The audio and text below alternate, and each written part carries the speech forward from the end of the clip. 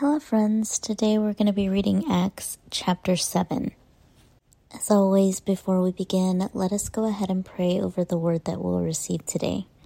Dear Heavenly Father, Lord, we thank you for the day that you've given us. We thank you for the people in our lives, and we thank you for all the blessings you pour down in our lives. We pray, Lord, for your knowledge, wisdom, and understanding to be able to understand the message that we're about to receive, to put it to work into our own life, and to be able to share it with whoever needs to hear it. Help us, Lord, to bear the fruits of your Spirit in all that we do, and allow us to be a beacon of light for your love, kindness, grace, and mercy. Holy Spirit, be breathed into us today, and allow us to walk in your guidance in each and every step. Give us your discernment in all things, and help us to understand the truth behind today's message. In Jesus' name we pray. Amen. So this first section is called Stephen's Speech to the Sanhedrin. Then the high priest asked Stephen, "Are these charges true?" To this he replied, "Brothers and fathers, listen to me. The God of glory appeared to our father Abraham while he was still in Mesopotamia, before he lived in Haran. 'Leave your country and your people,' God said, 'and go to the land I will show you.' So he left the land of the Chaldeans and settled in Haran. After the death of his father, God sent him to this land, to where you are now living. He gave him no inheritance here, not even enough ground to set his foot on. But God promised him that he and his descendants after him would possess the land, even though at that time Abraham had no child. God spoke to him in this way. 'For 400 years your descendants will be strangers in a country not their own, and they will be enslaved and mistreated. But I will punish the nation they serve as slaves.' God said, 'And afterward they will come out of that country and worship me in this place.' Then he gave Abraham the covenant of circumcision, and Abraham became the father of Isaac, and circumcised him 8 days after his birth. Later, Isaac became the father of Jacob, and Jacob became the father of the 12 patriarchs.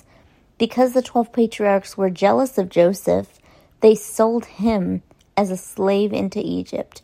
But God was with him and rescued him from all his troubles. He gave Joseph wisdom and enabled him to gain the good will of Pharaoh, king of Egypt. So Pharaoh made him ruler over Egypt and all his palace. Then a famine struck all Egypt and Canaan, bringing great suffering, and our ancestors could not find food. When Jacob heard that there was grain in Egypt, he sent our forefathers on their first visit. On their second visit, Joseph told his brothers who he was, and Pharaoh learned about Joseph's family. After this, Joseph sent for his father Jacob and his whole family, 75 in all. Then Jacob went down to Egypt, where he and our ancestors died. Their bodies were brought back to Shechem and placed in the tomb that Abraham had bought from the sons of Hamor at Shechem for a certain sum of money. As the time drew near for God to fulfill his promise to Abraham, the number of our people in Egypt had greatly increased. Then a new king, to whom Joseph meant nothing, came to power in Egypt. He dealt treacherously with our people and oppressed our ancestors by forcing them to throw out their newborn babies so that they would die. At that time Moses was born, and he was no ordinary child. For 3 months he was cared for by his family. When he was placed outside, Pharaoh's daughter took him in and brought him up as her own son. Moses was educated in all the wisdom of the Egyptians and was powerful in speech and action. When Moses was 40 years old, he decided to visit his own people, the Israelites.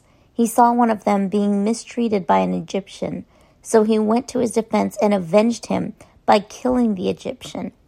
Moses thought that his own people would realize that God was using him to rescue them, but they did not. The next day Moses came up to 2 Israelites who were fighting. He tried to reconcile them by saying, "Men, you are brothers. Why do you want to hurt each other?" But the man who was mistreating the other pushed Moses aside and said, "Who made you ruler and judge over us? Are you thinking of killing me as you killed the Egyptian yesterday?" When Moses heard this, he fled to Midian, where he settled as a foreigner and had 2 sons. After 40 years had passed, an angel appeared to Moses in the flames of a burning bush in the desert near Mount Sinai. When he saw this, he was amazed at the sight. As he went over to get a closer look, he heard the Lord say, "I am the God of your fathers, the God of Abraham, Isaac, and Jacob." Moses trembled with fear and did not dare to look. Then the Lord said to him, "Take off your sandals, for the place where you are standing is holy ground. I have indeed seen the oppression of my people in Egypt. I have heard their groaning and have come down to set them free. Now come, I will send you back to Egypt." This is the same Moses they had rejected with the words, "Who made you ruler and judge?" He was sent to be their ruler and deliverer by God himself. Through an angel who appeared to him in a burning bush, he led them out of Egypt and performed wonders and signs in Egypt, at the Red Sea, and for 40 years in the wilderness. This is the Moses who told the Israelites, "God will raise up for you a prophet like me from your own people." He was the one in the assembly in the wilderness with the angel who spoke to him on Mount Sinai and with our ancestors, and he received living words to pass on to us. But our ancestors refused to obey. Instead, they rejected him, and in their hearts turned back to Egypt. They told Aaron, "Make us gods who will go before us. As for this fellow Moses who led us out of Egypt, we don't know what has happened to him." That was the time they made an idol in the form of a calf. They brought sacrifices to it and reveled in what their own hands had made. But God turned away from them and gave them over to the worship of the sun, moon, and stars. This agrees with what is written in the book of the prophets. "Did you bring me sacrifices and offerings for 40 years in the wilderness, people of Israel? You have taken up the tabernacle of Molech and the star of your god Rephan, the idols you made to worship. Therefore I will send you into exile beyond Babylon." Our ancestors had the tabernacle of the covenant law with them in the wilderness. It had been made as God directed Moses, according to the pattern he had seen. After receiving the tabernacle, our ancestors under Joshua brought it with them, when they took the land from the nations God drove out before them. It remained in the land until the time of David, who enjoyed God's favor and asked that he might provide a dwelling place for the God of Jacob. But it was Solomon who built a house for him. However, the Most High did not live in houses made by human hands.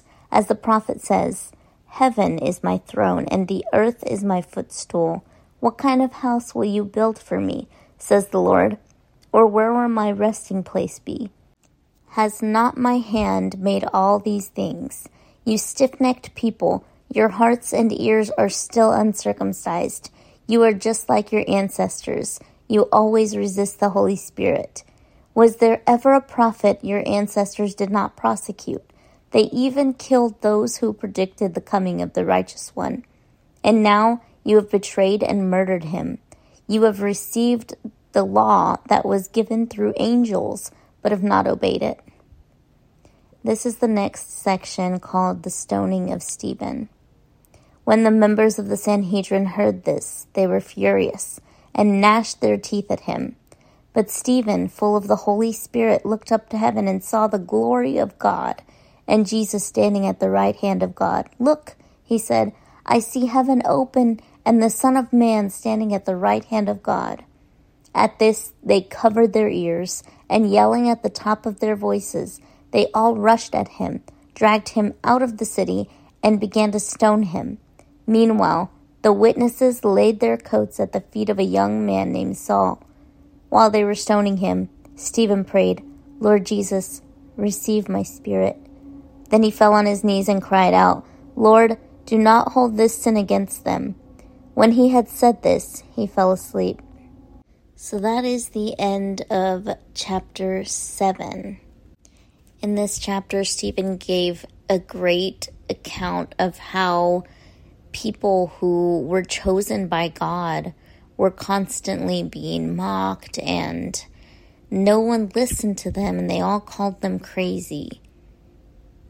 But in the end, those people were the people that saved God's children.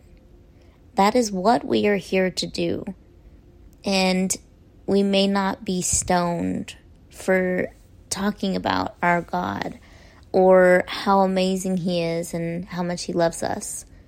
But this world does have a lot of things that will come after you, similar to stoning. And the sin of this world, like watching too much TV, eating too much food, things that will take you away from remembering God's goodness.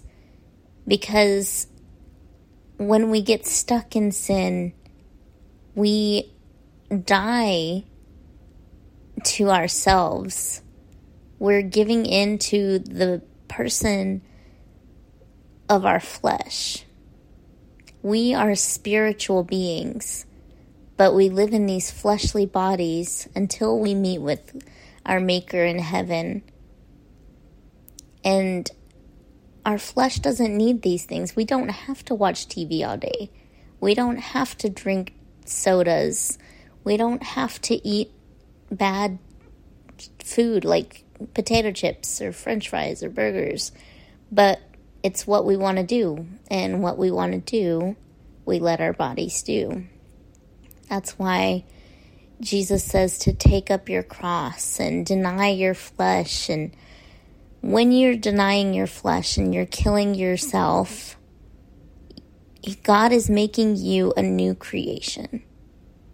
So you're no longer that person anymore. It still gets difficult. These things will still come up as desires that you have, but you have to just put them out of your mind as soon as you think about it. I want to do this, or I really wish I could do this. Grab that thought and throw it as far as you can.